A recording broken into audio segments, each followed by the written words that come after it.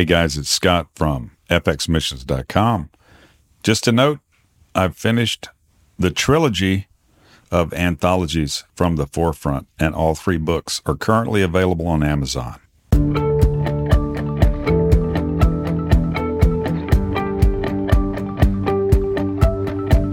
Welcome to From the Forefront, an FX Missions podcast.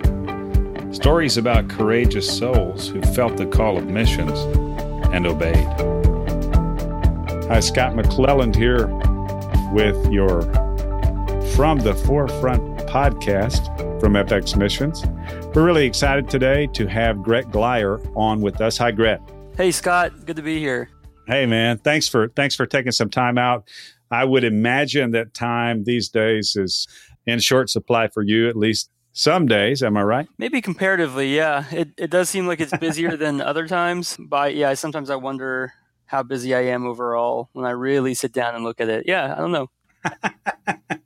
I get that, man. Well, I have noticed you've been busy in the social space out there. I saw recently that you were on the TED stage, and I have that queued up to watch. Oh, good. Yeah. Yeah, I haven't gotten to it yet. Well, you'll enjoy it. It's only a few minutes. You've been out there, man. Yeah. You've been on the TED stage. You've been doing your thing. You guys, I would do a terrible job. My detail orientation would betray me on getting anything usable out there. So what have you been doing, and what are you guys up to? I'll just kind of back up a little bit and say I spent 3 years living in Malawi, Africa, which is just a small country in Southeast Africa. And then when I came back, I started an organization called DonorSee. And DonorSee is a way for donors to see where their money goes when they donate. So if you donate to a little girl in India who needs hearing aids, as the donor, a few days after you make your donation, you'll get a video of that girl hearing for the first time. And so we do this with all sorts of stuff. It's not just hearing aids, but we help people see again with glasses or surgeries, and we help people get shelter and things like that. So DonorSee was launched about 1.5 years ago, and recently what we've been doing is raising some funds to really take DonorSee to the next level, and we've had a really successful go at it the last 1.5 weeks or so. And yeah, we're chugging along, and it's an exciting time of growth, and a lot of good stuff is happening. So yeah, there's plenty to get into. Man, I'm saying, well, I remember, I think you and I had some contact. We tried to get on a podcast together a couple of years ago. Schedules, for whatever reason, didn't work out. But I knew you from that. I've been observing the DonorSee stuff. Of course, I knew you'd lived abroad a little bit. Now, DonorSee, for those of you who are driving, do not make notes. This will be in the podcast notes. But DonorSee is DonorSee, like donor, and see, like to see through your eyes, correct? That's it, yeah. Okay, DonorSee. One word. Now, you guys really took off, is what it looked like to me. It looked like you were sensing something that was needed, and you jumped in there. What happened? Tell us a little bit about the story about how DonorSee got from the drawing board to where it is today. Right. So I was in Malawi for 3 years, and while I was in Malawi, I was looking into doing. I wanted to find a way to communicate to people back at home, like my friends and family. I wanted to show them kind of some of the stuff I was seeing on an everyday basis. Malawi, I lived there for 3 years, and like 2 of the 3 years I was there, it was the poorest country on the planet. It's always in the bottom 5, and the people there are just very, very, very poor. And it's hard for my friends here in America to really conceptualize and empathize and understand the lives of these people. And so I wanted a way to do that. And so what I started doing when I was in Malawi is I would have these small little projects. I would say, like, hey, there's this baby. This baby is starving, like literally. And if you would like to help save this baby's life, you can donate $50 and then we'll save the baby's life. And so people would donate $50. We would provide formula milk for the baby, and it would get better. And my friends back at home would say, oh my gosh, like I can't believe my money did that for a real human being. It was just unfathomable to them. So that kept happening. So I would do these small little things for my friends to get more involved. And everything was getting funded so quickly. And then it became like, okay, well, what else can I fund? What bigger stuff can I do? And so I started doing bigger projects, $9,000 projects. And then my last year I did this $100,000 project to build a girls' school there. And it was really fun, and thousands of people got involved and donated and helped spread the word about that. And so right now there's this fully sustainable girls' school in rural Malawi that have 120 girls in attendance there. And that was all because of this like crowdfunding stuff I was getting into. Wow. And so I'm not like a big brand name charity. I'm just Greg Lyer over in Malawi by myself, kind of working on these things. But there was so much excitement because usually when people give to a charity of some kind, they don't get a lot of feedback on how that money is being spent. Sometimes it's difficult to do that. Sometimes charities do need to work on being more transparent. And so on the other hand, they were giving to Greg Lyer through the internet, and they were seeing exactly how their money was changing people's lives, and it was just so exciting. And so I thought, well, how can I take this method of storytelling and have it replicated in other parts of the world? So instead of just having Greg Lyer in Malawi, what if there's other people in other parts of the world who could also do the same thing? So if someone wants to fight sex trafficking in Thailand and they want to post projects about that, or if they want to work in the slums of India, or if they want to help in Haiti after a big hurricane, what if there was one platform where all of this stuff could happen?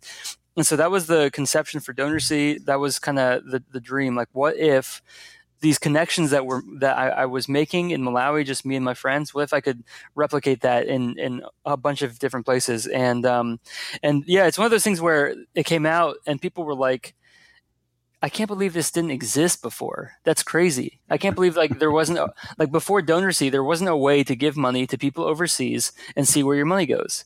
That's insane.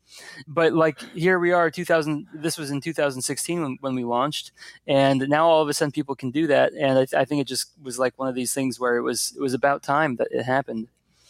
Wow. So timing and opportunity, all those things came together. Yeah. And a little bit of vision mixed in there. Mm-hmm. Plus, isn't that like any idea whose time has come? When you look back, you say, what kept that on hold for so long? Yes. Mm-hmm. What kept that from? That's when something has arisen that was just waiting for the right recipe, and it sounds like you guys got it. You launched in 2016. You've done a number of projects. I've seen some of what you've done. Tell us about the last couple of weeks. Mm-hmm. What's been happening? Well, yeah. So a few months ago, what we really found our sweet spot, because we've been doing all sorts of different projects, and a few weeks ago we made DonorSee a lot more personal by imposing a $450 max on our projects. So we talked about in your other podcast, the Leadership Moment podcast, we talked about how people are living on $2 a day. So you hear, well, what can you do with $400 or $200? Well, if you're making $2 a day, that's quite the injection of funds for you. And so for these people who are living in other parts of the world, $400, $200, these are ways to vastly improve someone's life. And sometimes that means providing them with a wheelchair or hearing aids or glasses or school books or even like minor surgeries, things like that, cleft palates, all sorts of stuff. So we made DonorSee a lot more personal. When you go to DonorSee, you go and you can give to people. And so with that, we were finding that, okay, now we've really found the thing that we are. Like we found our essence. We're a platform that connects people to people. And once we found that, we decided, okay, it's time to really amp this thing up. And so in order to do that, we needed to raise some capital. And so I was talking to different folks about the best way to do that. And I came across, actually someone brought to my attention a platform called WeFunder. So WeFunder is kind of like Kickstarter, but on Kickstarter, when you are trying to raise funds, you're like an artist and you give a CD for the funds. It's a little bit different. But for WeFunder, if you invest funds through WeFunder, you get an equity stake in the company. So we've been running this WeFunder campaign the last week and a half, and I'll tell you what, the response has literally blown me away. I can't tell you how unbelievably surprised I am by how much support we've received already. Wow. Now let me ask you, how long will your WeFunder campaign be scheduled to run? Well, at the moment, the campaign has a ceiling of $107,000, and we're already pretty close to that. I'm not allowed to get into specifics, but I mean, it was supposed to run for 6 months, but we're right at the cusp, so it's looking like it's not going to last much longer. We're thinking I'm being advised that it might be a good idea to raise more than that ceiling, and so we're looking into doing something with that. But that's not guaranteed. Yeah. So there's not much time left. Well, I was going to offer to preempt my normal schedule and put you at the 1st of June for the publication, but I think you'll already be there by then. So we're going to be celebrating by the time this podcast is heard. Yeah. Look for celebrations to be out there. Yes. And I can see where you might lift that ceiling a little bit. And hopefully you'll send me a link here. I'll go take a look at WeFunder because I'd be interested personally. Yeah.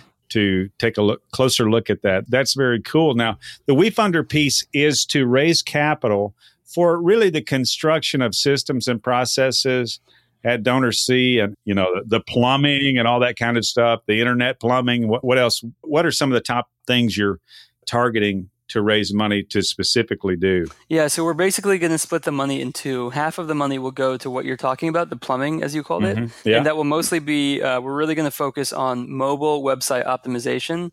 And the reason for that is because the other half of the funding is going to go to discovering a digital marketing strategy. So what that means is you can make these extremely tailored, focused ads using Facebook. You can say, I want to target this very, very, very specific type of person, and I want to only target them if they visited the DonorSee website before, and if they've considered making it, you can just make it so specific and say, I'm only going to target these people. And so the goal is to say, well, if DonorSee takes a small percentage for every donation, so the goal would be every time DonorSee spends $5 on advertising, we make $10 in return. And that $10, of course, is being used to help people all over the world.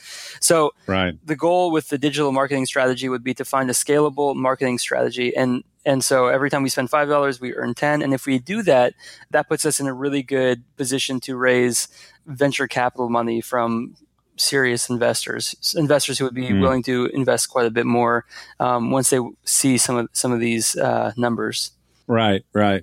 Well, I know what you're talking about, the granularity of Facebook advertising. I've done a little bit of promotion over there, nothing too broad or extensive, but I have noticed what you're saying. You can make it as specific as you want. And for that reason, the recipe has escaped me.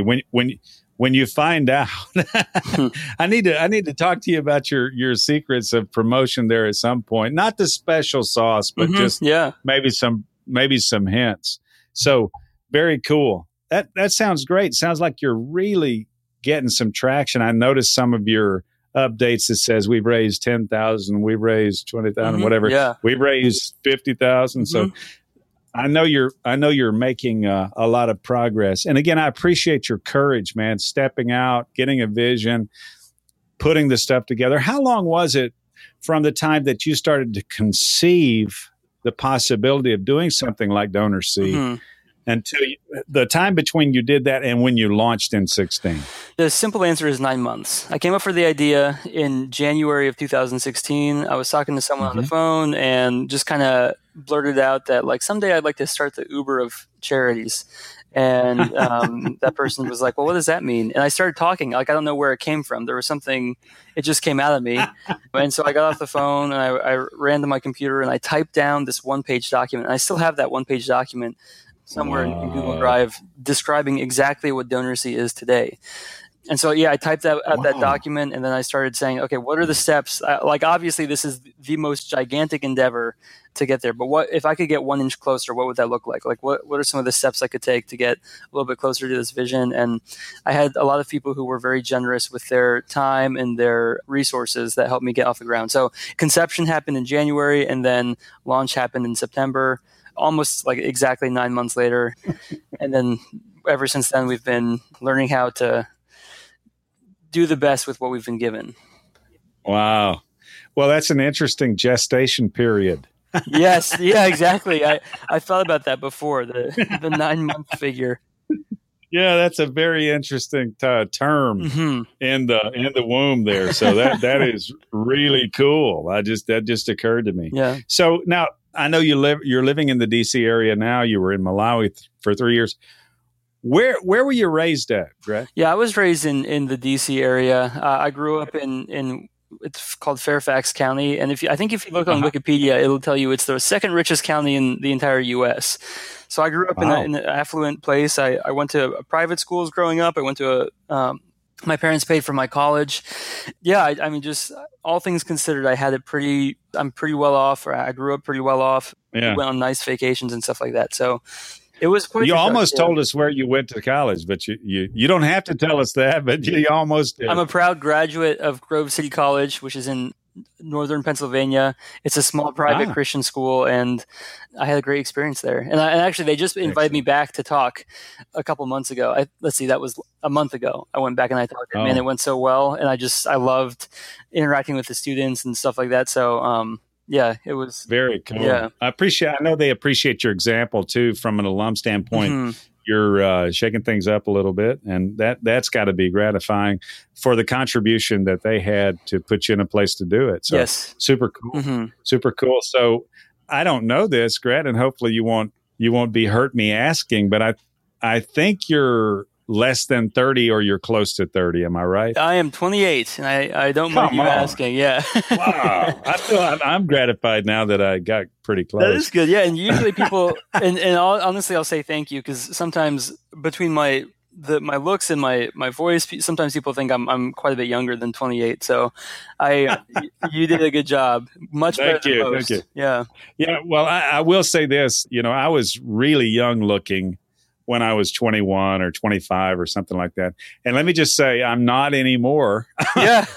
I'm not that young anymore. Yeah. I don't look that young anymore. And I say, you got to celebrate that for as long as you can. The day does come. You can always look young for your age, but you can't always look young. So you're doing awesome, man. Enjoy it as long as you can. I'm not complaining at all. It's just one of those things that comes up quite a bit.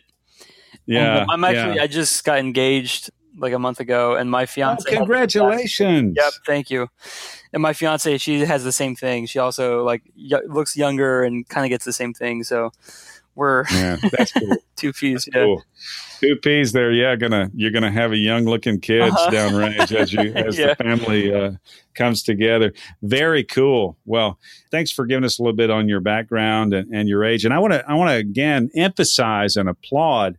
I really appreciate your courage. I mean, that first step, often in terms of doing something someone's never done before, or there's not a well-worn path for, that can be the most daunting step you take.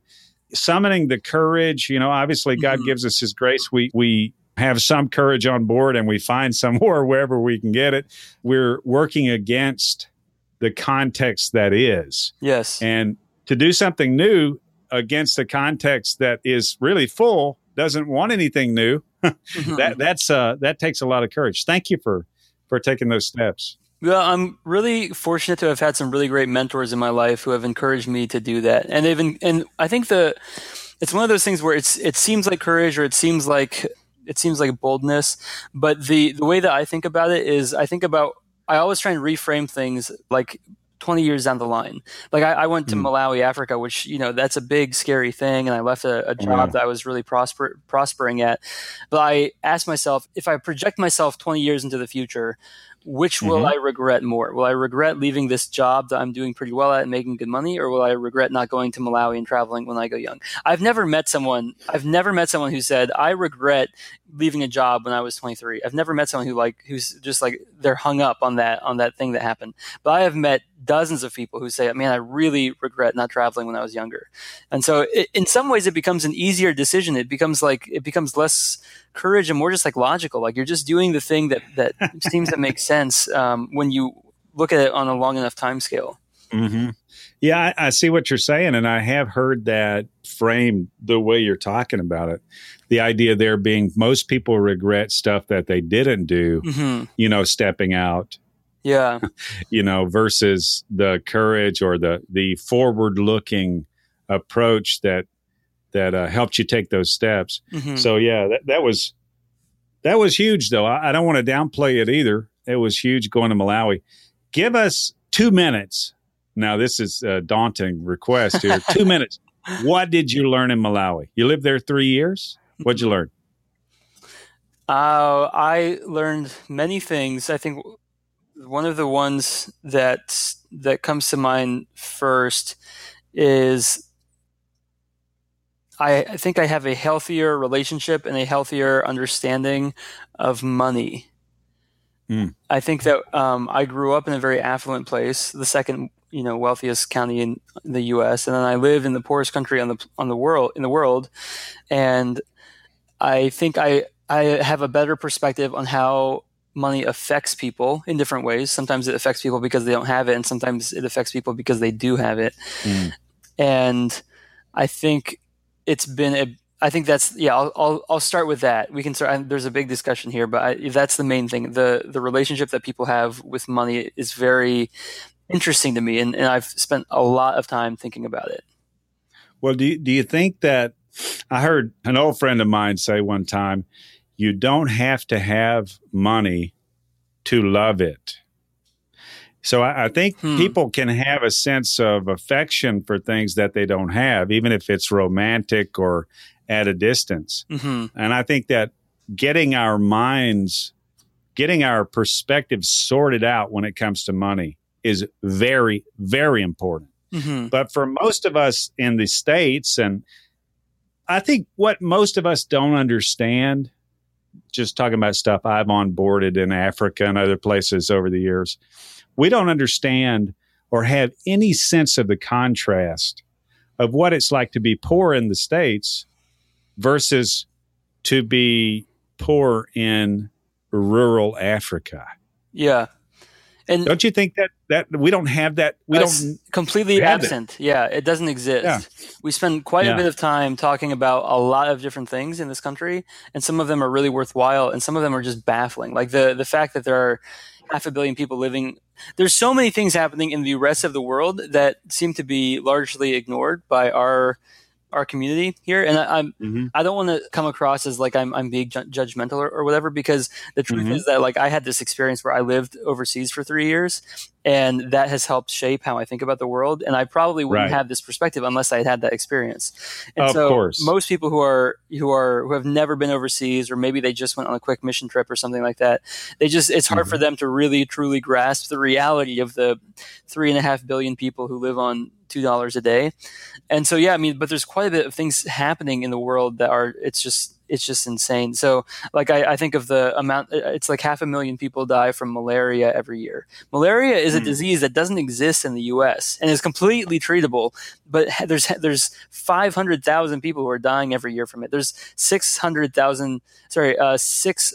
million people who don't have clean water. Like they drink their water from the same place that their animals drink their waters, like some stream or some pond or something like that. And their kids die. Just like these are realities in the world.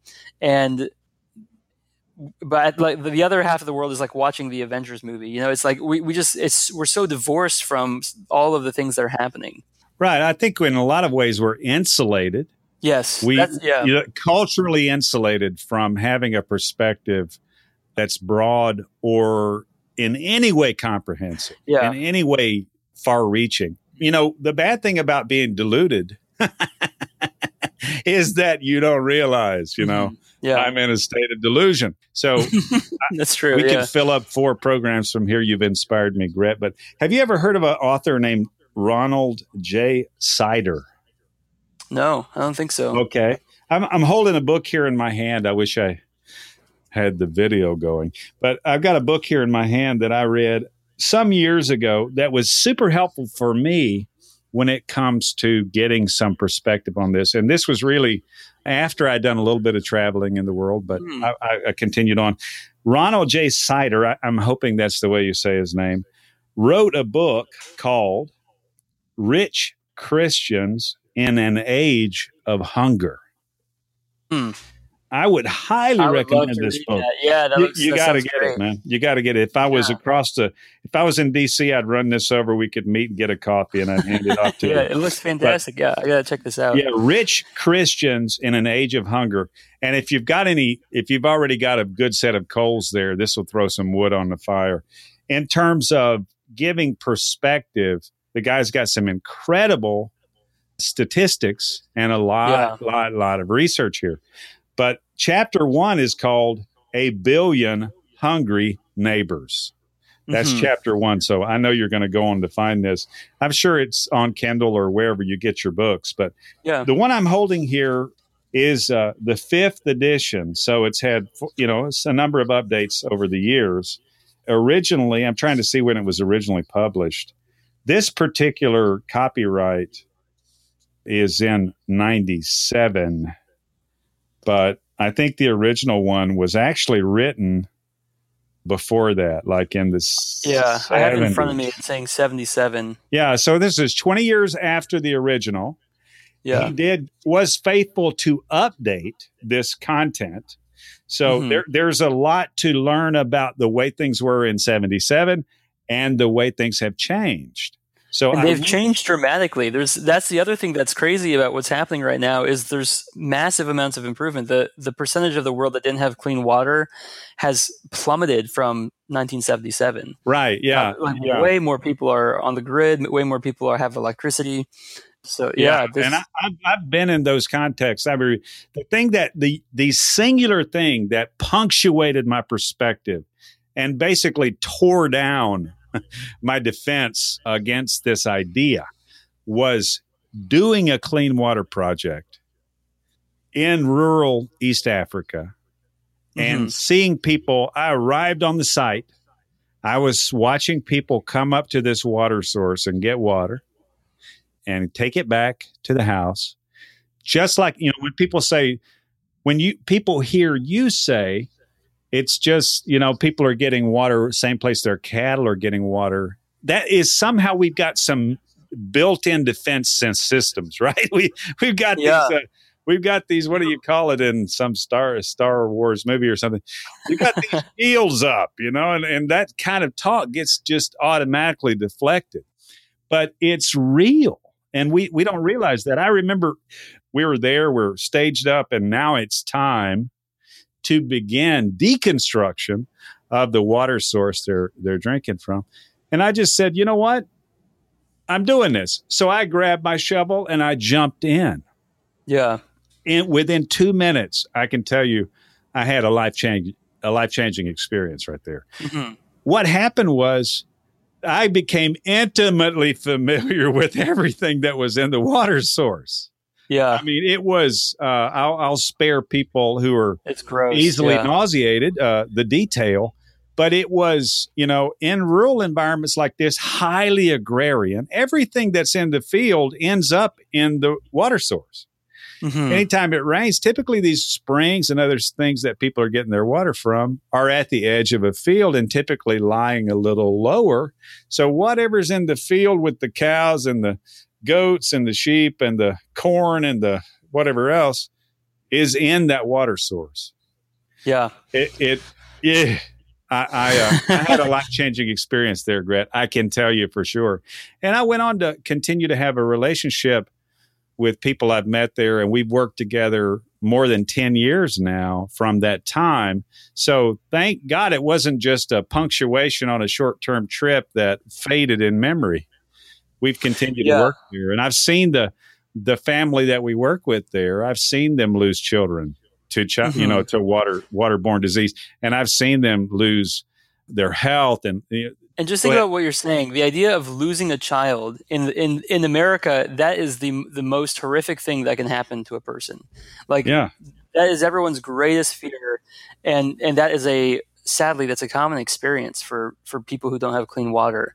For sure. Now, we completed that water source, and I was back 10 years, maybe it was 9 years when I went last time, from the time that we protected the water source. I revisited the water source. I was so blessed. I mean, I was brought to tears as a little girl came down and got water from the source. Oh, wow. And left out protected clean water. My friends over at Hydrating Humanity is who we did that project with, and it was life-changing. I highly recommend something like that to everyone because I think it impacted my perspective. And then the ongoing relationship, my friends that we work with, they're a local pastor. We just had him in the States and in Mexico for a little tour. He'd never been on a plane before, but he came to visit us. He was telling me while he was here that his wife gave birth to 9 children. Wow. And 4 of them are living. So you say that, the worst thing in the world has happened to him 5 times. Yeah. From malaria, from waterborne disease, from things that would never everything. happen. Yeah, from things that you and I have no threat of. Like I don't ever have to worry about my water being dirty. I don't ever have to worry about malaria. Even in the crazy chance that a mosquito got on a plane from Africa and flew over to America and bit me and gave me malaria, I'd still be fine. I would go to a hospital and they would pump me full of what's called LAR, and I would be fine. And so it's just the level of disparity is there. And I guess I want to emphasize that I feel strongly about these things. I'm very I get really worked up when I think about them, and I feel passionately about trying to get people to understand it. But I know that it's not appropriate to come down as super judgmental. No, I don't want to come across that way, because I don't think that that's the way to win people over. No, and so I don't think you're doing that, Gret. I mean, I try not to, but sometimes I definitely do. So I have to be careful. Yeah, I know what is, and hopefully, me too. I mean, I feel very strongly about this stuff, and we have an investment in rural East Africa, and we are a part of a family there, and we're doing some stuff over a decade here that has changed our lives, and I think it's also changed the lives of our friends there, and we thank God for it. But Western Union is not the best way. Let me just say that for sure. But going back to what you guys are trying to do, it's getting some perspective, and it's hard to reach over, press the button, and turn down the shields that deflect these kinds of comments. And it does. I think the subject can be so big for people. People feel so small in the face of 2 billion hungry or billion hungry neighbors or whatever. People feel small in front of that, and they don't feel like they can act. And I think that's one thing that makes me really inspired by what you guys are doing, because you're giving people an opportunity to act at the one-on-one level with DonorSee. And the fact that they're getting a chance to see impact and get that feedback loop, like you say, which is so often missing when you give into the blind, if you call it that. I don't know what you call it. Black hole. Yeah. Tell us now, I don't know if we talked about that on this or on the leadership moment, but tell us a little bit again, just summarize for us what happens at DonorSee when I go on DonorSee and I pick something that I feel, hey, I'm feeling this, I feel led, or I feel good about doing something on in this particular person's case. What happens? Well, okay, so from a donor's perspective, they go to DonorSee.com, or they download our app, or however they want to use DonorSee, and they show up to the website, and there's a feed of projects that they can search through. The projects are posted by on-the-ground aid workers. So maybe there's someone, like I have you here even right in front of me, a guy named Michael Kilar. He works in Thailand, and he helps women who have been in they've formerly been sex workers who usually have kids, and they want to get out of that industry. They want a place they want a better job. They want a better life. They want to live more in accordance with how God would want them to live. And so they're trying to get away from that. And so there's a bunch of projects about helping these women who are, or these families who have been in this situation, or the kids of the women. And you can go and you can search through those and give to those. Or there's a lady named Amy Hathaway who's in Tanzania, and she works with babies who are on the brink of starvation. Often the mother died in childbirth, or perhaps maybe even was abandoned, sadly. That doesn't happen as often as the childbirth death. But the baby's on the brink of starvation and needs formula milk, and so she provides formula milk. And that's like, formula milk seems like the most mundane thing that you could buy. Like it's at the bottom shelf of some grocery store somewhere, and it seems like it's like this. It's just not. It doesn't seem like a big deal. But the truth is, formula milk like transforms a person's life forever. So if they don't have it, then they have all sorts of developmental problems as they're growing up. Like that, those early stages, those early few months of those kids' lives, they are a lot of development is happening in those moments, and a lot of stunting can happen if they don't get formula milk in those early moments. And so providing that for these kids is literally, you're like changing the next several decades of their lives just by this small little donation. Anyway, so Amy Hathaway is another person posting projects. And so there's just a feed of different people, different aid workers posting projects, and they all have their own personality. They all have their own types of projects that they're working on, and you can follow them and you can get notifications whenever they post a project. And yeah, that's the general idea. I mean, you just go on there and you search through all of the different possibilities, and you give to people who are in need, and you give to real people. I mean, you're really, really helping. The money, the $25 that you're sending with your credit card virtually online is turning into some kind of thing over on the other side of the world that's actually helping a real person, that they're going to get it in their hands and it's going to change their life. So it's a powerful thing. Wow. Absolutely. And, giving into the blind and all of the sort of, you guys have erased the distance from one end to the other. Yeah. Certainly in visibility, but also in a lot of compression too, in terms of administrative toll and all those kind of things that often gets imposed upon charity or giving or whatever. The administrative toll, is scary in some cases. But what you guys have done is you've kind of, with the virtualization of the world we're in, you've brought those points really close together, both in visibility and in impact. Yeah. And I can say personally, I have been involved in this kind of effort for a long time. And I remember somebody sitting me down and saying, you cannot imagine the kind of impact that something small to you did, because the purchasing power of the dollar against foreign currencies can be mind-numbing. The kind of impact you can have, which also escapes us just in our lack of awareness, I guess. Now, I could keep going, Gret, but we're running out of road here. I really appreciate you coming. I could talk in so much more detail about my own personal experience, and I know you've had a bunch of experiences that have brought you to this place. Really appreciate you getting on here with us, and I think it will be meaningful. If someone wants to reach out to you or to find out more about what you're doing, of course, we want them to go to DonorSee.com, I believe it is. Is that right? That's it. And we want them to check out the stories there. We want them to find out what they can do, maybe to get involved. If they want to know more about you, or maybe somebody wants to reach out to you to have you speak to their group or something like that, where do we send them? If they're interested in specifically like having me on the podcast or doing a speaking engagement, you can email admin@DonorSee.com.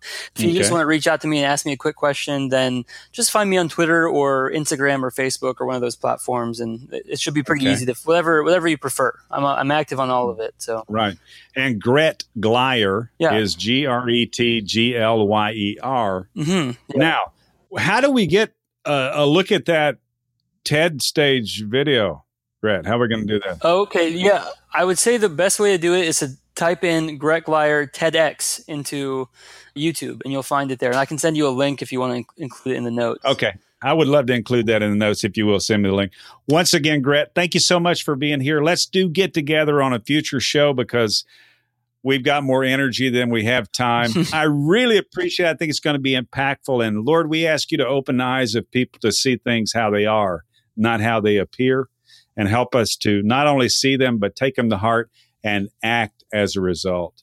Gret, thank you so much. Blessings to you, man. Look forward to catching you downrange. And hey, man, I need to get those details on becoming getting in on that WeFunder. Yeah, let me mention the link real quick. It's WeFunder.com/DonorSee. And so we'll see how much is left of it. But yeah, I even got an investment, a little notification while we were doing this podcast. So it's going fast. I'm going to check it out. Yeah. I'm going to check it out here shortly. Thank you so much, Gret. Really appreciate it, man. Blessings to you. Thanks for your efforts and your life. Sounds good. Thank you. Take care.